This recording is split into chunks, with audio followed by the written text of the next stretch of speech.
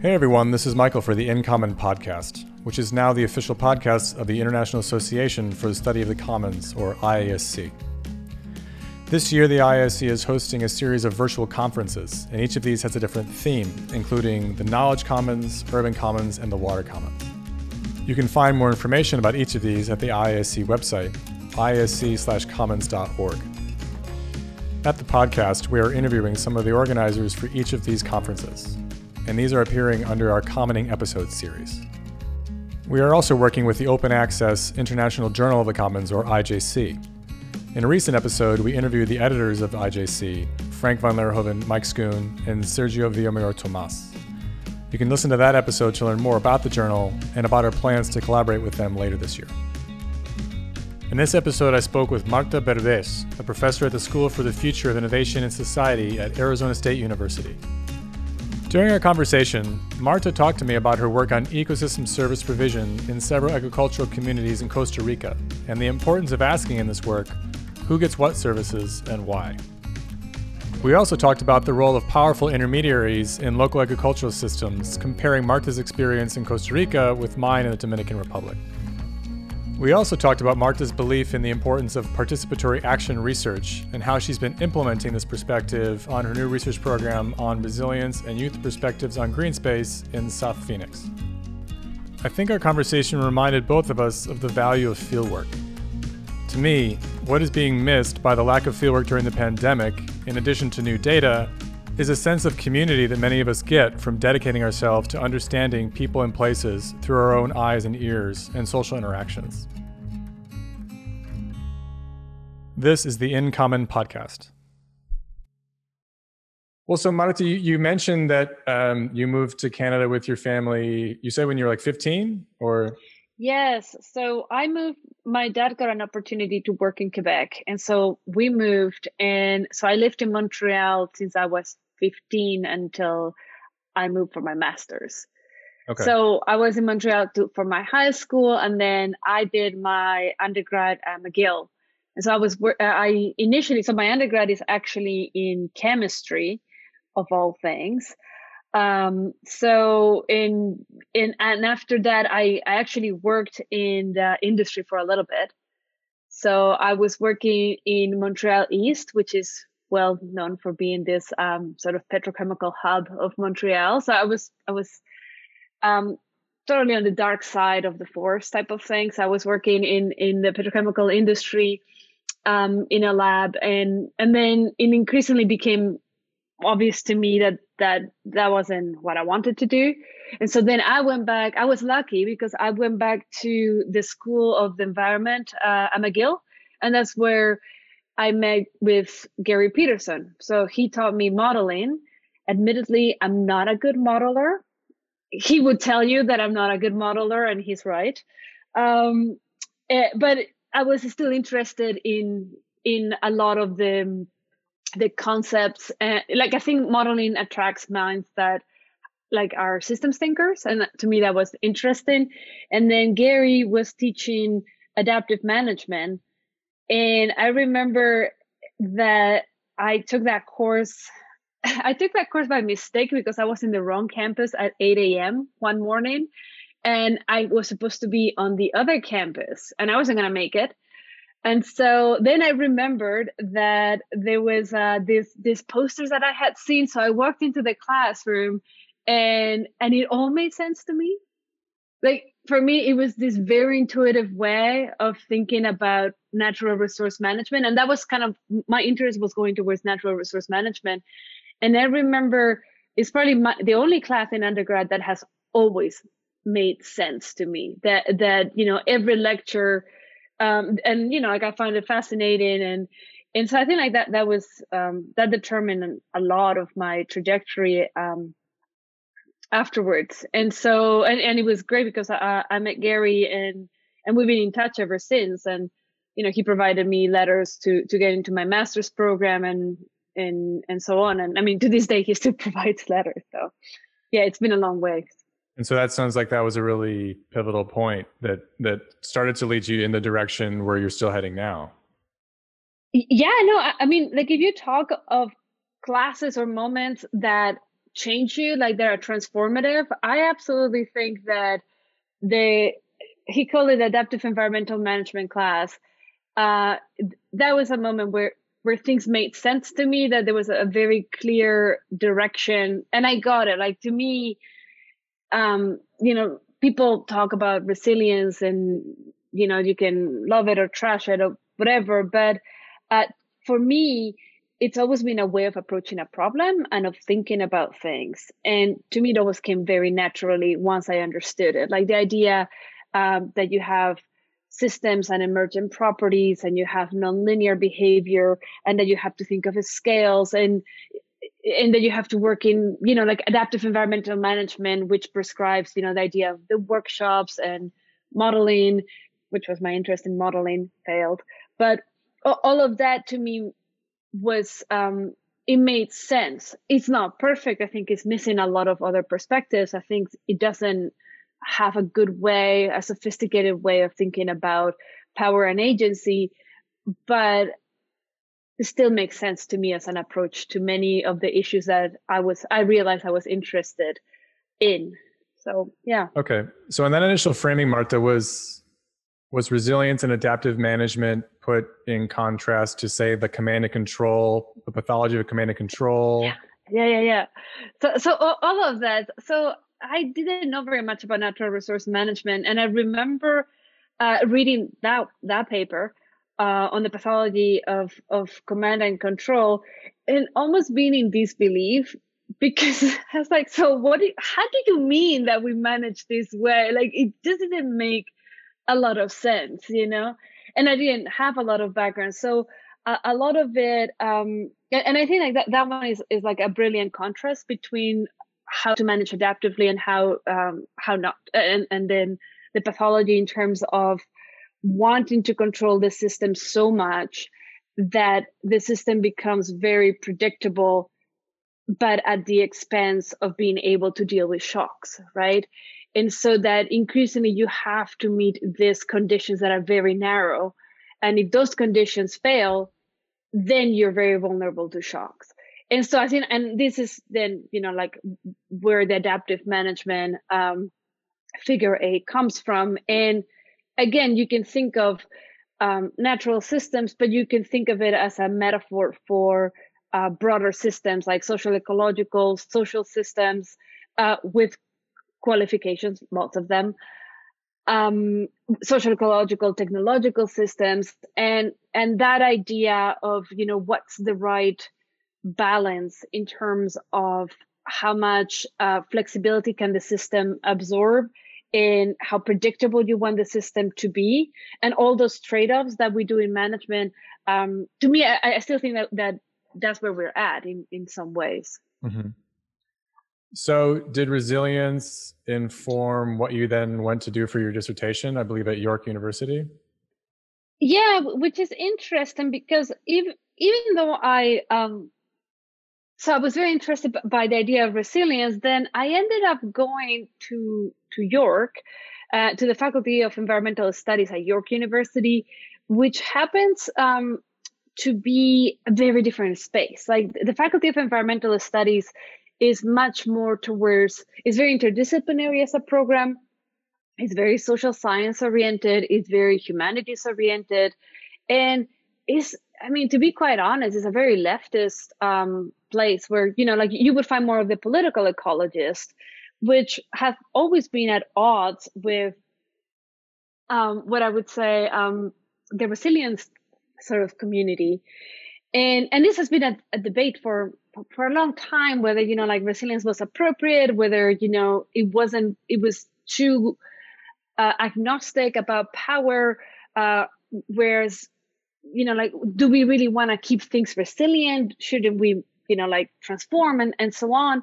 And so I think in some ways, and I wouldn't say it was necessarily by design, but I ended up having a little bit of both schools, having a lot of the like resilience from folks like Gary, and from, more folks that I met from the Stockholm Resilience Center, who like have always been like great and welcoming, and then having this other perspective that was absolutely, the opposite in terms of political ecology. And so I think that the one concept that I gravitated towards was ecosystem services, because it allowed me to bring social and ecological aspects of, the things that I was interested in together. So like I felt like it was like a very good bridging concept, and I was interested mostly about human well-being, and so that concept allowed me to think about people who are producing ecosystem services. What do their well-being look like? And so all of this, I mean, I would say that ultimately, if you dig deep, it's informed by both like the political ecology and by the resilience sort of fields. And then my approach has always been participatory. I always felt that that was the best way of doing work, and I don't know where that comes from. But it got crystallized on looking at how folks that produce ecosystem services were impacted by that production. So I was working at that time in Costa Rica, which was facilitated by York, because York has a program that takes undergraduates there. And so I was looking at 4 different communities in Costa Rica, and the 4 communities where they were doing environmental management from different perspectives. So some of them were the typical plantation, large scale, monocrop agriculture. Then I had a smaller communities that were smaller in size, and they were doing coffee agriculture, like about a hectare. And then there were communities in the Bribri Indigenous Territory, which again were small holding agriculture for plantain production.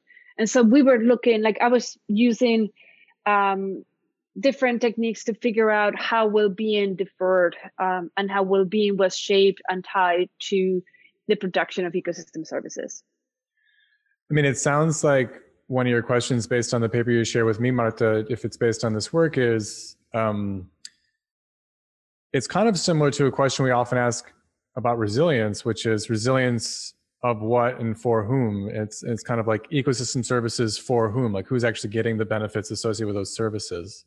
Yeah, and I think that was one of my interests was that, of course, at the time that I was starting my PhD, it was at the time that the Millennium Assessment came out, which was about 2005 when the assessment came out, and they have that image of the ecosystem services and the 4 types of ecosystem services, and then tied to well-being, and well-being is defined in a multidimensional way. However, like I've always been interested in the arrows in the middle, because it looks like the ecosystem services just flow to increase well-being, but it's like whose well-being and actual which services are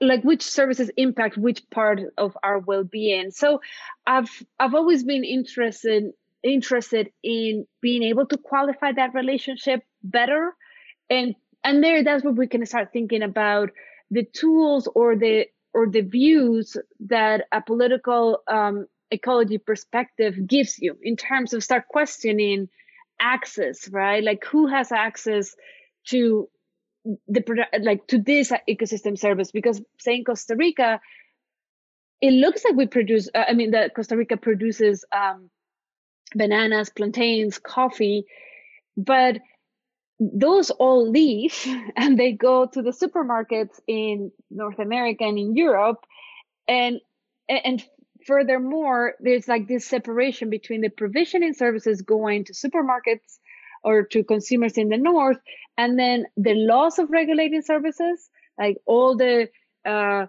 pollution, erosion, loss in soil nutrients, all of that stays really local. And furthermore, when you try to compensate for that loss of regulating services, you're going to go and use pesticides, or you're going to use and all these things have impacts for well-being. So it was kind of like try to trace it, to put it all together, and it's a really complex system, right? So I think, as usual, when you do this sort of work that is very texture and looking at all the layers, you cannot do very much. So, like we have case studies of 4 communities in Costa Rica. Again, 2-3 years of work, but can only speak about 2 or 3 communities in Costa Rica. So I think we failed to be able to say something more broadly for resource dependent communities. But I think the question is still there. Yeah, I mean, any case study is going to have that challenge. And I think that's a challenge that the commons field faces generally, is that we've got these people over here, these people over here, and we kind of under leverage some of that knowledge that we're all occurring in different places. Sorry.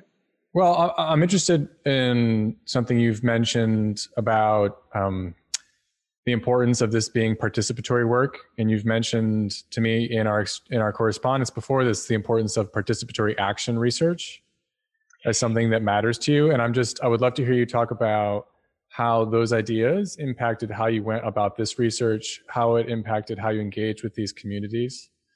Yeah. So, I mean, I don't know where I feel like I don't really know that I can trace my motivation for participatory action research to one particular moment. I think that it's always been important to me that your research impacts or benefits rather like those who have already been impacted by something else, right? So like then to me was more interesting to offer a platform, to use research as a platform to center and to amplify the voices of communities that had lived experience in terms of the production of ecosystem services and the impacts of it.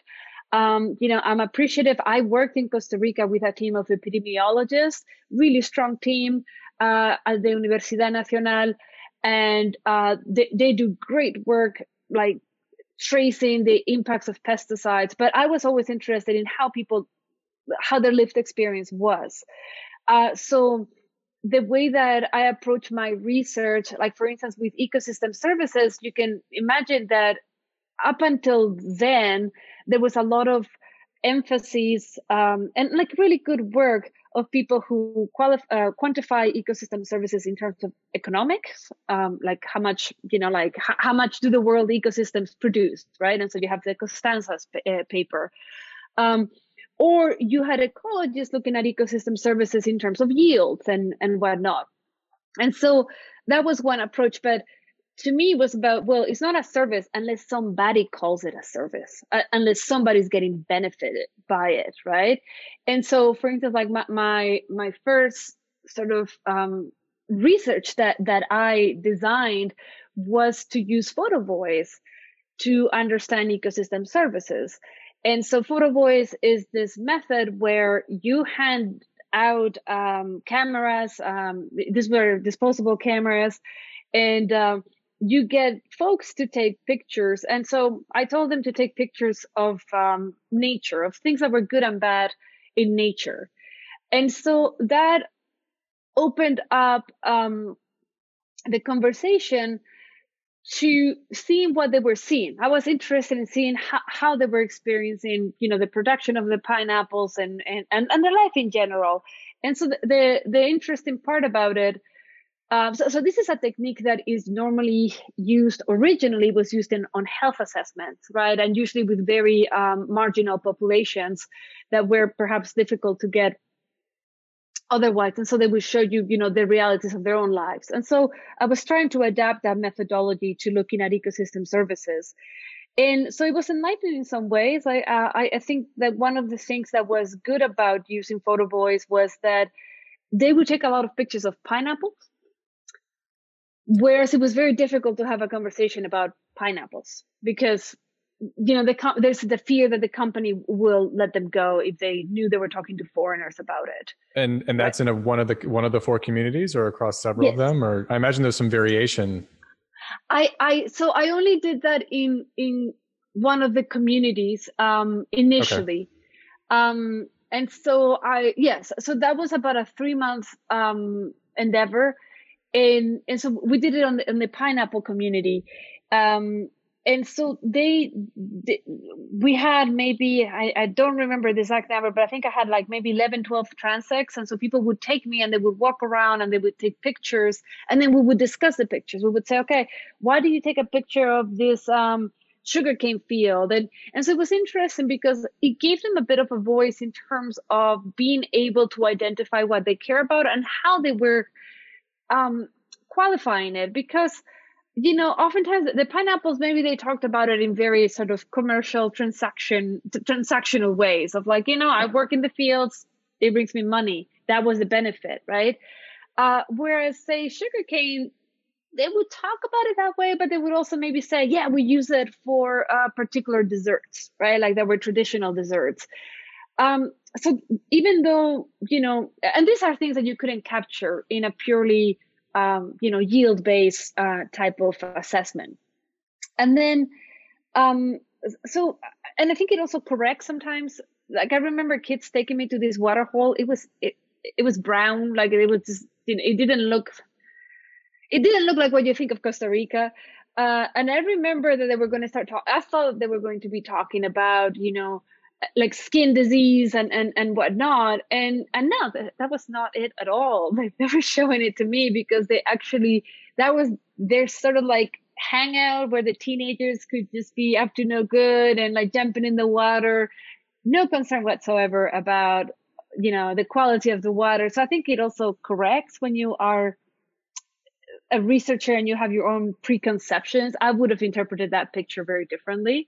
And so that was good. And I think that, but they also did things like they would take pictures of roads, which is not an ecosystem service, but they were like, this is really important for us. Like, so the roads and the bridges are important because that particular community, when it rains heavily, the roads get washed away. And so it's actually like it gets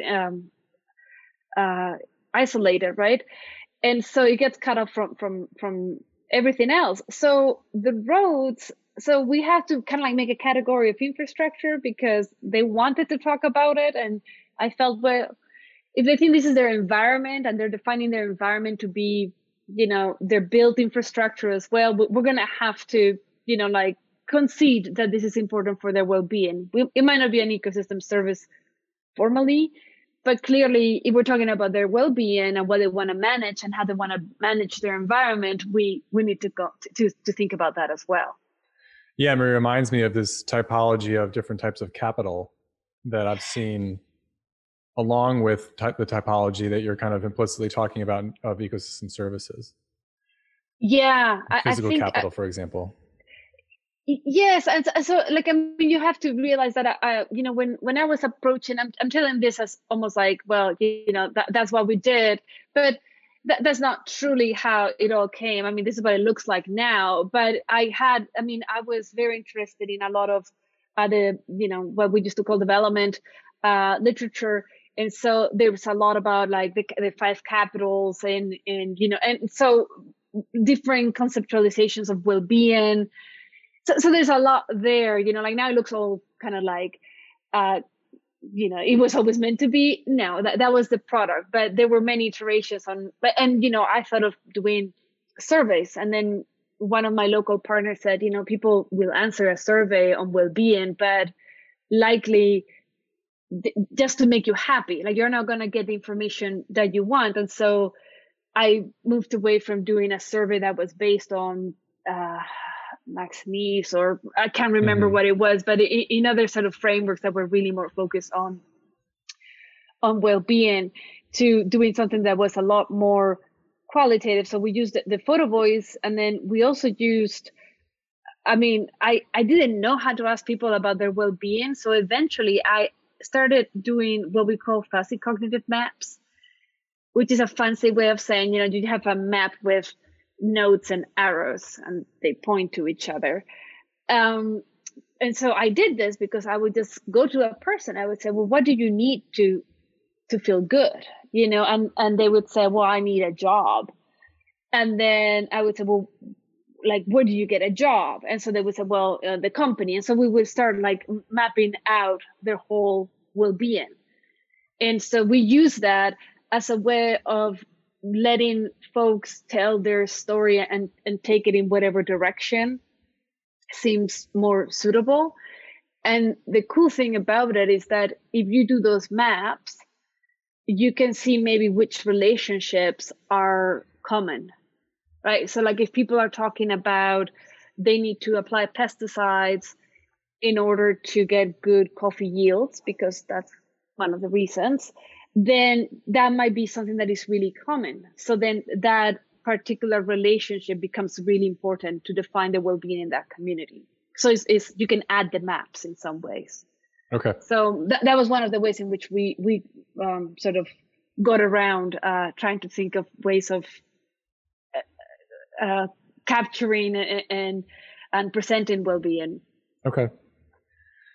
And so, Marta, it sounds like also that part of your goal here was to compare these different communities, because you mentioned that they have different, on maybe this is oversimplifying it, but on a spectrum of like traditional to intensive and industrial, you've got the range, you've got the indigenous, more traditional, and then you've got these folks that are very expert oriented. And I'd love to hear like what you think the story was with respect to that comparison. Like what were the broad trends you found across the communities and across the spectrum vis-a-vis ecosystem services, who's getting what, and what are the power relationships? I will add, there's one relationship I'm very interested in talking to you about, because I think I've seen it in systems I work in. I think it's ubiquitous, is the power of like the intermediary. If you want to start just by telling me, like, what do you think the broad comparisons you found across those 4 communities were? Yeah, so I'm glad that you put it that way, because that's exactly what I was sort of after. I wanted, how John Foley had like the flower diagrams for ecosystem services. And so then my sort of thinking behind it was like, okay, well, if we can make flower diagrams of patterns of ecosystem services, can we make flower diagrams of patterns of human well-being? And would those correspond? Right? Like if you were to see a plantation, and we know that, high provisioning, low regulating, low to non-cultural, does that always produce the same pattern of, well-being? And so what I found out, and again, like big grain of salt, because this is case study and this is qualitative data. But through the fuzzy cognitive mapping, when you map the relationships that were important, particularly I map the banana plantations, which are very old systems established, about 100, maybe 25 years ago in Costa Rica, and the Bribri territory, which produce plantains. And you look at the 2 maps, you look at the community maps, the additive ones, then you can see that they're different. So like we know that well-being is different, and we know that well-being depends in these communities, because they're resource dependent communities, depends a lot on the production of that resource, right? One of the things that was evident was that, for instance, when it comes to payment, and I'm not gonna say that plantation workers are compensated appropriately.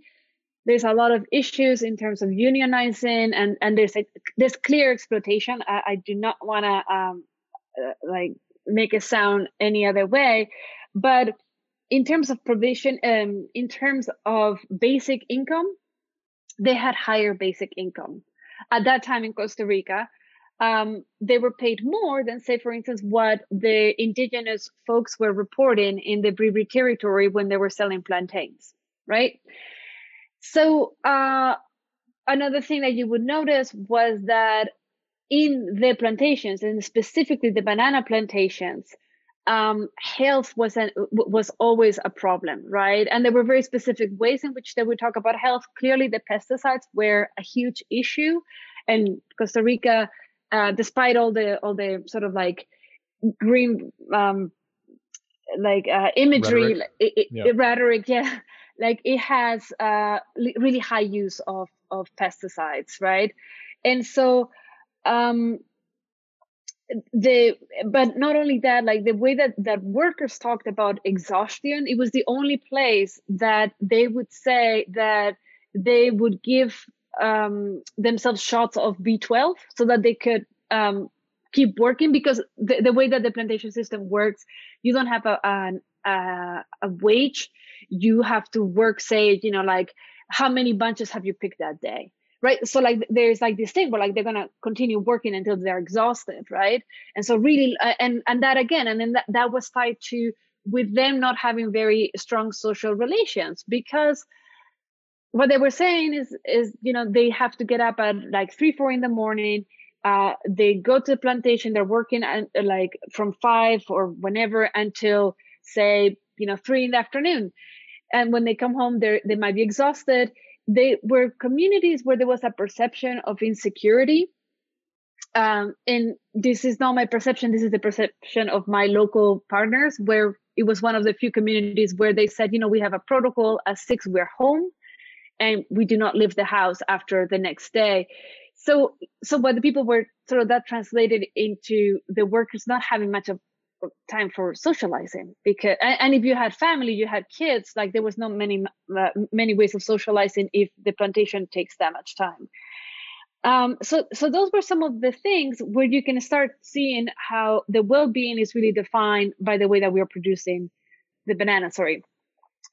Now, was the Bribri territory great in terms of well-being?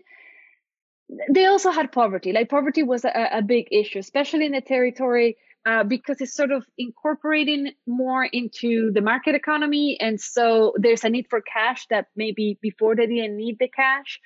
And so but poverty looked different. There was a lot more issues around, losing like feeling like they were losing their values, feeling that their integration wasn't going the right way. So it was, I would say, the two of them presented just different profiles of human well-being, right?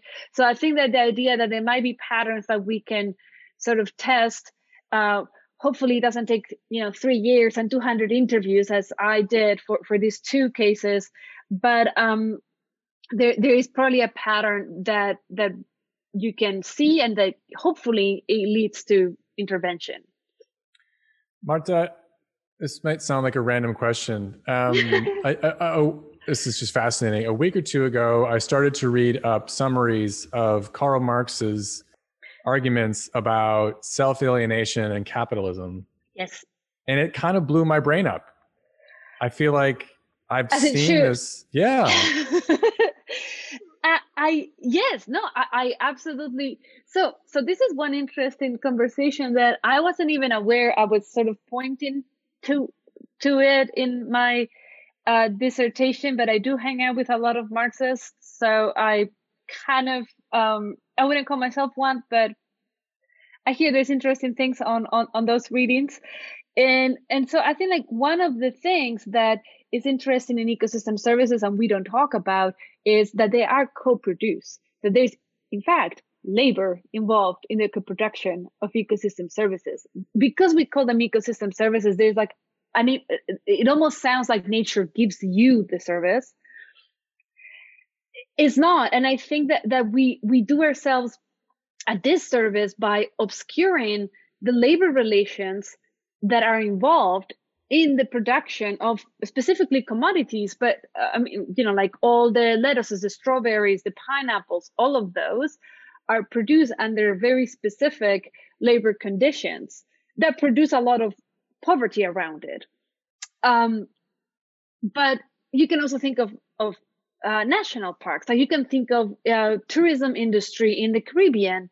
You can think of the way that people will take you to see the coral reefs and what kind of economies formed around visiting the coral reefs or what have you, walking through the rainforest. And so I think that we do not have, or we as in the community that usually does ecosystem services, doesn't think about labor in very sophisticated ways. I think that if you are influenced by Marxist analyses, then you start seeing, that's exactly how ecosystem services are produced. And yet, in a lot of our assessments, there's no way of, like it doesn't matter if you have a banana and it produces like these yields, there's no way for you to tell like was it producing like in a organic traditional farming, was it produced by like a big plantation, and like I think like some of the things that you see in the plantation, it is about alienating people from the produce, from the products of their labor. And I think that goes, and again, there's this cycle where they're alienated from that, but they're also alienated from their community. And so the atomization of workers, where they do, so like distrust is really high on plantations. People do not talk to each other, which works really well because then they don't unionize. So nobody wants to start having a conversation around, unions, because there are red lists in there. Like this is known. And you can talk to other people who have more experience in terms of unionizing in the Caribbean, in the Costa Rican Caribbean. But the presence of those lists, the presence of people who they're also very transient, those workers, because oftentimes they will come from Nicaragua. So that all works to create a particular system that is producing these ecosystem services. And yet all we can say from like our perspective is like, oh yeah, yields are high, or yields are this much. And so I think, and in one of my papers for my dissertation, I try to use Jesse Rebo's theory of access, which is a start in trying to think through what are the barriers that we have in terms of the production of ecosystem services. Like what are, so like if you look, and when you say about intermediaries, in the Bribri Indigenous Territory, which is where I was focusing on with that particular analysis, the intermediary, who is a non-Indigenous person who can travel between the capital city of San Jose and the Bribri Indigenous Territory, which is fairly inaccessible. It's about, I mean, it's a small country, but it's 5 hours. And one of them is going up the hill, up the mountain. So that person is incredibly powerful. So that person, not only, and it's powerful because, yes, like it's going to get your produce, but also is a person, like especially when they're moving towards from traditional to conventional agriculture, that person will tell you all the information you need to know about applying pesticides. He has no clue, and they're all he's, like there's no female intermediaries, but they'll tell you like, yeah, well, you have to put these bags, you have to use this. They're not agronomists. They just tell them, to the indigenous people, what they have to do. They control acts, and sometimes they will sell it to them too, right? So they control everything. So there's very little things that the indigenous farmer actually controls once they move towards a conventional system. Yeah, I mean, it just seems like and this has been talked about a lot, the industrialization of agriculture has led to a disempowerment, in many ways, a de-skilling of labor. And absolutely. I mean, the patterns you're describing, Marta, really resonate strongly with me and are very similar to findings from our work on rice agriculture in the Dominican Republic. There's these very powerful intermediaries who, what's the best way to put it? The most powerful intermediaries there are these local agrochemical companies that are selling the inputs, and they're also providing the financing for the inputs on like extremely high rates of interest. And part of the contract for the loan is that you actually then also buy your inputs from that same person and presumably get your technical advice from that person. Yeah, that's it's the same playbook, yeah. And we've just really, in our work, we've identified this, it's not quite a bottleneck, although that's the word that's occurring to me. It's like really one of the main barriers to pro-social, pro-environmental change in that system. And one question I've asked myself, and I'm interested in your answer to this, is how do you think we nudge ourselves towards more beneficent or benign intermediary actors? The NGO that I'm working with in the DR is trying to do this. They're trying to work with their own set of farmers and be a better intermediary. So So I think like that's one of the answers, because so what I was noticing was that there's a local market for plantains, and the local market for plantains in Costa Rica, majority of production comes from the Bribri territory in the Talamanca Mountains. It gets driven to San Jose into a local depot, and then it gets then it's distributed. There's a lot of issues because even when indigenous folks might be able to rent or buy a truck and bring their produce to the local market, the buyers see them and there's racism, there's everything else, and so they will not buy from those. And once you cut a plantain, you have to sell it because otherwise it rots, right? So what the ones that have been more successful have been the ones that created cooperatives of indigenous, so an indigenous cooperative that was able to bypass the local market to sell internationally. And so they will sell it as organic plantain that then companies that are making, specialty products or sort of like the organic market. There was a company, I can't remember the name, but it is a baby food company. So they use, it's an organic baby food company. So they use the plantain as part of like their base for baby stuff. And so those were successful because they were bypassing the market to a different market that actually appreciated organic agriculture, and they could sell it, they could market it, they could brand it that way.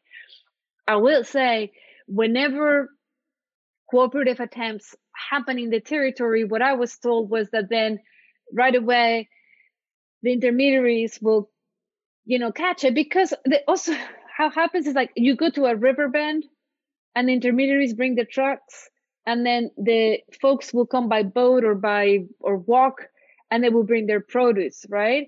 Everybody sees who's at the river. It's a very public place. So like if you are not coming this week and next week you're also not coming, and then I see you talking to somebody else, I'm going to know, right? So the intermediaries catch up really quickly, and then they start increasing the price of the, like the bunches, until they make sure that the cooperative crashes. So that's what I was told, that it's really difficult because it's also a system that everybody knows each other. Right. Yeah. Okay. To pick up on something else you said, Marta, before we can transition to kind of what you're up to now. You mentioned that, they're all he's, and I've experienced this in my own fieldwork, just how gendered a lot of these spaces are. Are women just excluded from this sector? Do they have a role? Are gender dynamics relevant to some of the things you're talking about? Well, it's interesting because, the intermediaries, when I was in the field, I'd never seen a female intermediary. And most of them were from people who were outside the territory. And, they drove a truck, they had a truck. And so, however, the part that is interesting is that the Bribri traditionally are a matriarchal society, right? So, for instance, the land is passed from mothers to daughters, right? And so, and I don't claim to be a specialist on Bribri knowledge, but there's some issues around that because, again, with integration into the market, there's this power and market, a lot of it trying. So there's an impetus to want to talk to the males, because from outside, like external actors want to talk to a man. Is that what you're saying? Right. So I think there's this external system that is very male dominated, and then you have the indigenous system where traditionally it has been led, and where mothers and daughters and just females had a more important role. So how do they actually sort that out is still to be seen, but I think that there's probably an interesting dynamic there. And I didn't understand. I just was told that, yes, like it's the daughters that pass on the land and whatnot. So that's interesting. Also in the plantations, it was very gendered. So you have both plantation workers, males and females, but oftentimes the males will work in the field, the females were packers. Oftentimes, like they're the ones that are going to select the bunches and pack them into boxes.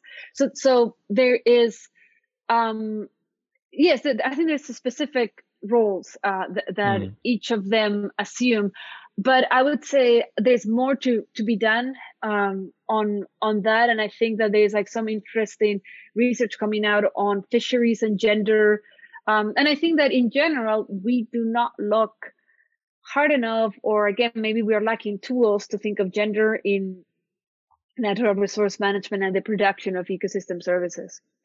Yeah, I mean, it seems like it would be a promising step to take based on this framing of wanting to know who's getting what ecosystem services and who has access to what. That's often different between men and women. Yeah, absolutely. Yeah. Again, like more work to do. Yes. Yeah. Okay. So you're now at Arizona State University. Yes.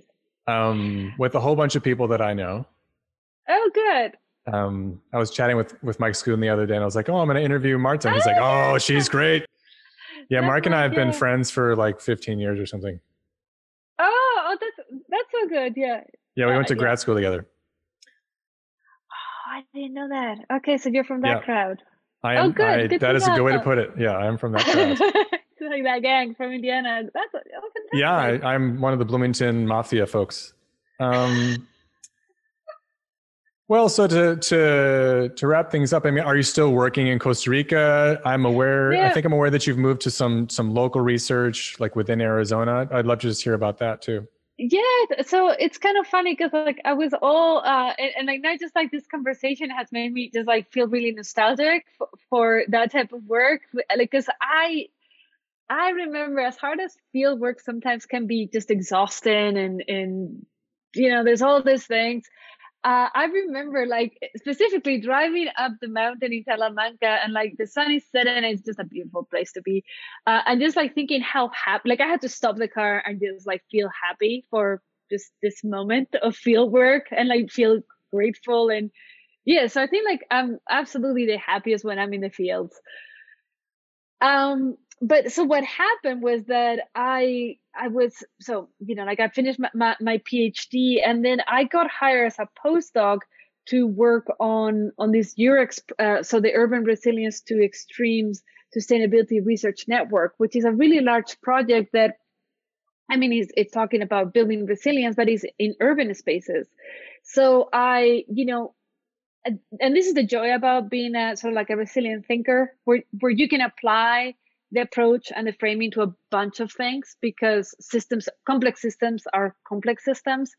And so I started working here and I was doing a lot of scenario work with cities in the States and Latin America to figure out how to move towards a more resilient future. And then kind of like on the side, because I'm still like this participatory action research a researcher actually, I started working locally, and also life changed. So I have 2 kids now. It's, you know, you can't be in Costa Rica for, you know, forever up in the mountains and doing that sort of thing, or rather it's not that you cannot do it, it's just more complicated, it takes more planning. Mm-hmm. And so so I feel bad because that was a research avenue that I really enjoyed that I haven't really been able to take up again.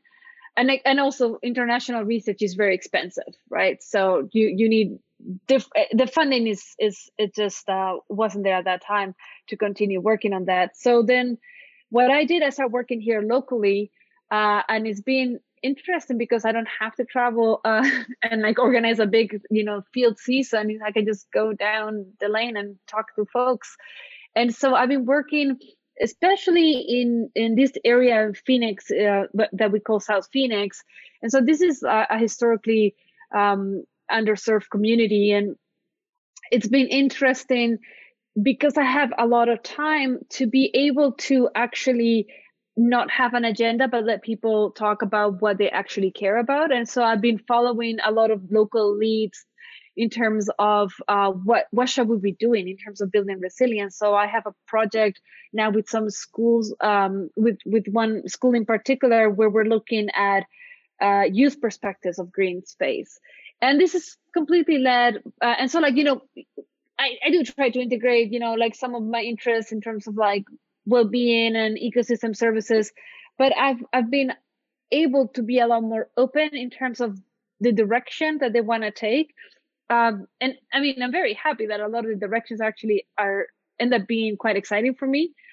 So that's like some of the work that we're doing at the local level with the Central Arizona Phoenix long-term ecological research. I'm also working with collectives, African American leaders in South Phoenix who are interested in creating this social memory, and so we're like working with elders to like sort of like get their stories and then use their stories as a way of informing the future. Like one of the things that happened with the project I was in is like, yeah, we created these visions of the future, but do they really represent the folks that live in Phoenix? And I don't, like I had a hard time answering this question. So I wanted to create a process to have Black centric futures. And so it's been 2 years of learning and conversations and things working or not working, but it's ongoing, and I think it's really fun. So I've been doing a lot more local stuff now. That sounds fantastic. I felt for a while, I mean, there is the cost and just the logistical issues, but each university has a comparative advantage in doing research nearby, right? Like, and why don't we do that more absolutely. than we do? So that's a really good question. Like there's this tendency to want to travel across the world to study some community that might not have asked for your help. So that's also questionable. Another episode. Mm-hmm.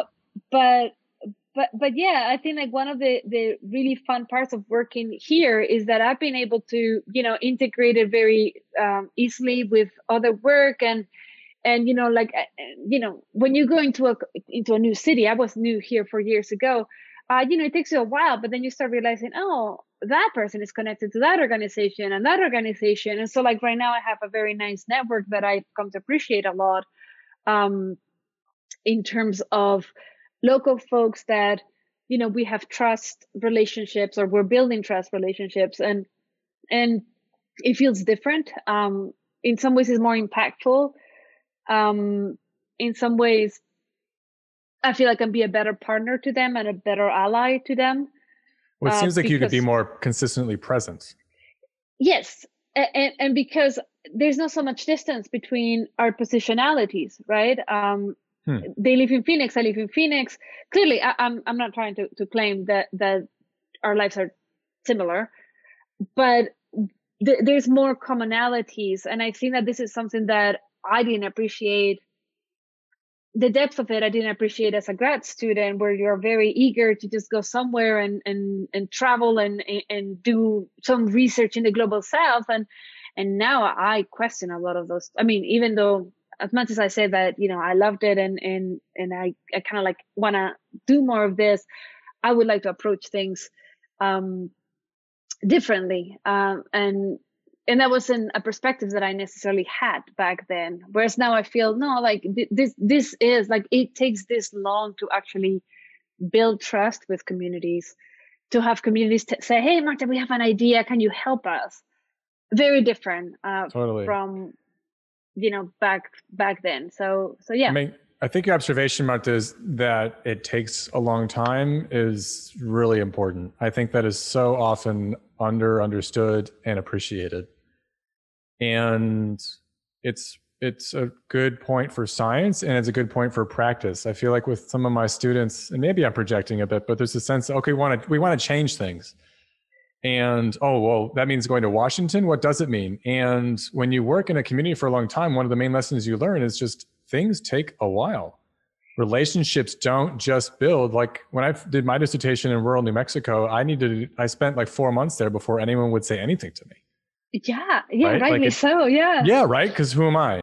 And so I feel like in terms of science and practice, we need to appreciate the value of longevity in Yes. terms of our relationship to a place.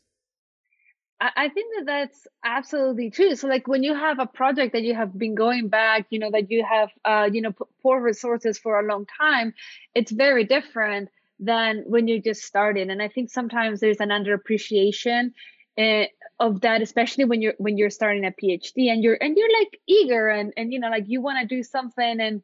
And we also have we carry all these ideas like this white savior complex that we act all the time in terms of like trying to find some community in Costa Rica, in whatever, somewhere in the global south that you believe will be benefited by your research. And like I would like to question who really has benefited from that. And I'm not trying to be disparaging of all international work. I just think that sometimes we have to be a bit honest about the dynamics. It sounds like you're reflecting on what's often called like parachute or extractive research in part. Yeah. I mean, there's that one, but even when you have, like exposure, local partners, you've spent time in the country, it's, there's a risk and also I think like funding resources sometimes are difficult. Like you can get funded to go and do research. Sometimes that funding will run out before, so you cannot communicate results, right? Or not in an easy way, right? So I think like a lot of the funding that is needed at the end for synthesis and dissemination and communication, it's more difficult. And then oftentimes the students have moved on. This happened to me. Like I moved on. I haven't gone back to Costa Rica. I did initially could go back every year. And so like I would do something and I would return results, and we have an activity and we return results. The very end, I just ran out of money. And so it wasn't sort of like, and then I moved and I had a kid and then, so life happens, but I think that we need to be accountable. And so how do you have those mechanisms for being accountable, even if it's not you, but your institution, or, like how do you do that? I think that is tricky. Yeah. So the last planned question I have for you, Marta, is so you're at this school with a very long name, the School for the Future of Innovation in Society. It's actually not, within the College of Global Futures.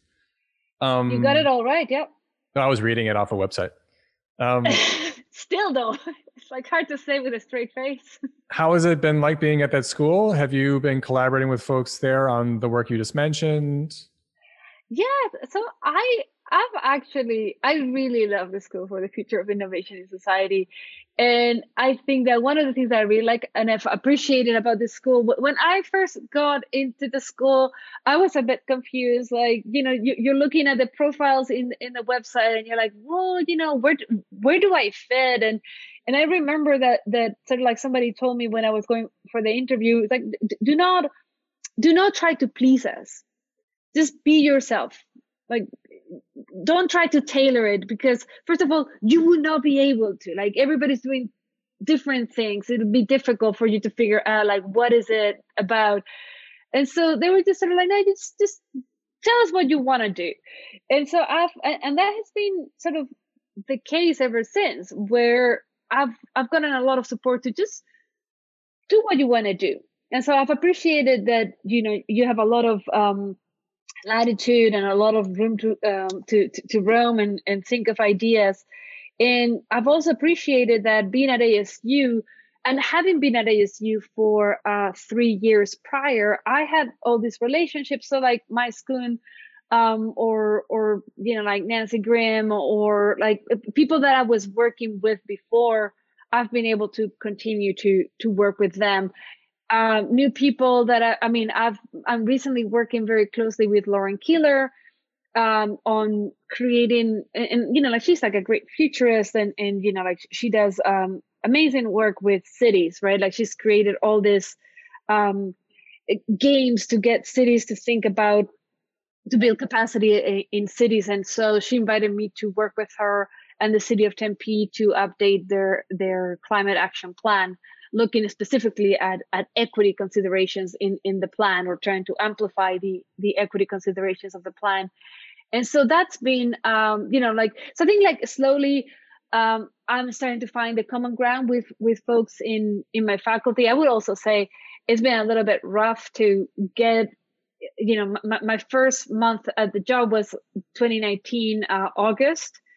So then in March, we closed the campus. And so it's been challenging in that way, but there's amazing folks. And so I'm just, I'm very happy. Are there other things you want to say about the COVID pandemic and how it's affected your work, how you've tried to adapt? I think that COVID has been, everybody has their COVID story. I think that for us, it was, my husband and I has been difficult because we're both working and we have 2 kids. And so we were just doing this sort of like insane shifts that involved no sleep. Whereas like one would work in the morning, the other one in the afternoon, put the kids to bed, get up and work until 2 and get up. And I don't know, it has been challenging. I think one of the things that, and that has been challenging for everybody. And I think that all in all, it would be unfair to complain when people have lost a lot more than we have. Like all in all, we've been very lucky. So prefacing it with that, I think one of the things that I appreciated was the university quickly provided a lot of resources to switch to online education and teaching online. And that has been great.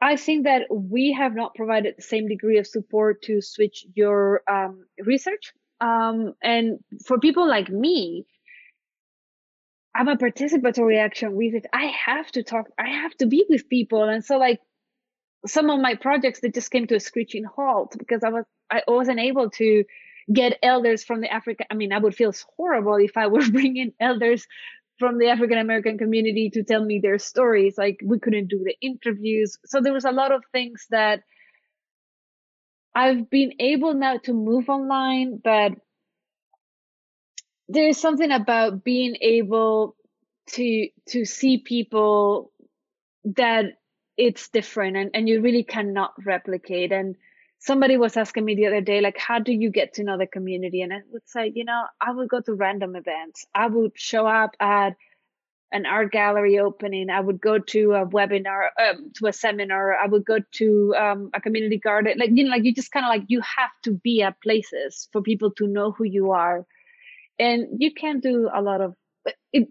Zoom is good up to a point, but you can't reproduce some of that. No, it's really hard at reproducing these social informalities. It is that informal part, the sort of the casually, and I've had casual encounters like that where, there's a cafe in South Phoenix that is called Azucar Coffee, that is this like small, owned by this lady from the community, and a lot of you find a lot of activists and a lot of folks who frequent that place, right? And so you might go to that place for a morning, and honestly, it's the best use of your time because you're gonna go and like find 3 more people that you've been meaning to connect with. Well, you can't do that now.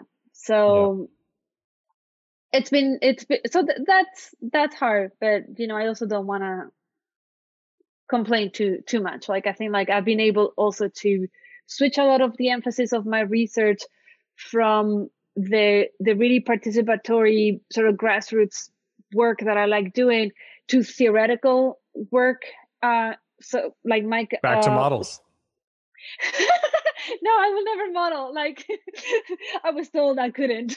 Okay. But not in so many words. But I think that like, for instance, like pushing resilience theory, like one of the things that Mike Schoon and I are working on was about thinking, like, now that we have the aftermath of the crisis, what resilience mechanisms are actually showing up on the ground, right? Like, how we like to say, like, oh, you need to build diversity and connectivity, da da da. It's like, well, maybe this crisis would allow us to test on the ground the responses, like what have they been like, right?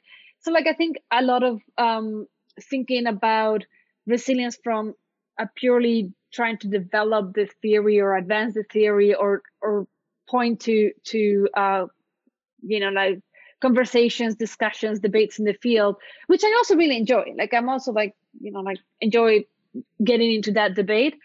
So I've been able to switch towards that type of question. That's great. Yeah. All right, Marta, this has been really terrific. Are there any final thoughts you want to share? No, thank you so much for this. I think I appreciate it. It made me, it reminded me of all the things I want to do. So it's been good. That's a good feeling. Yes, absolutely. So thank you so much.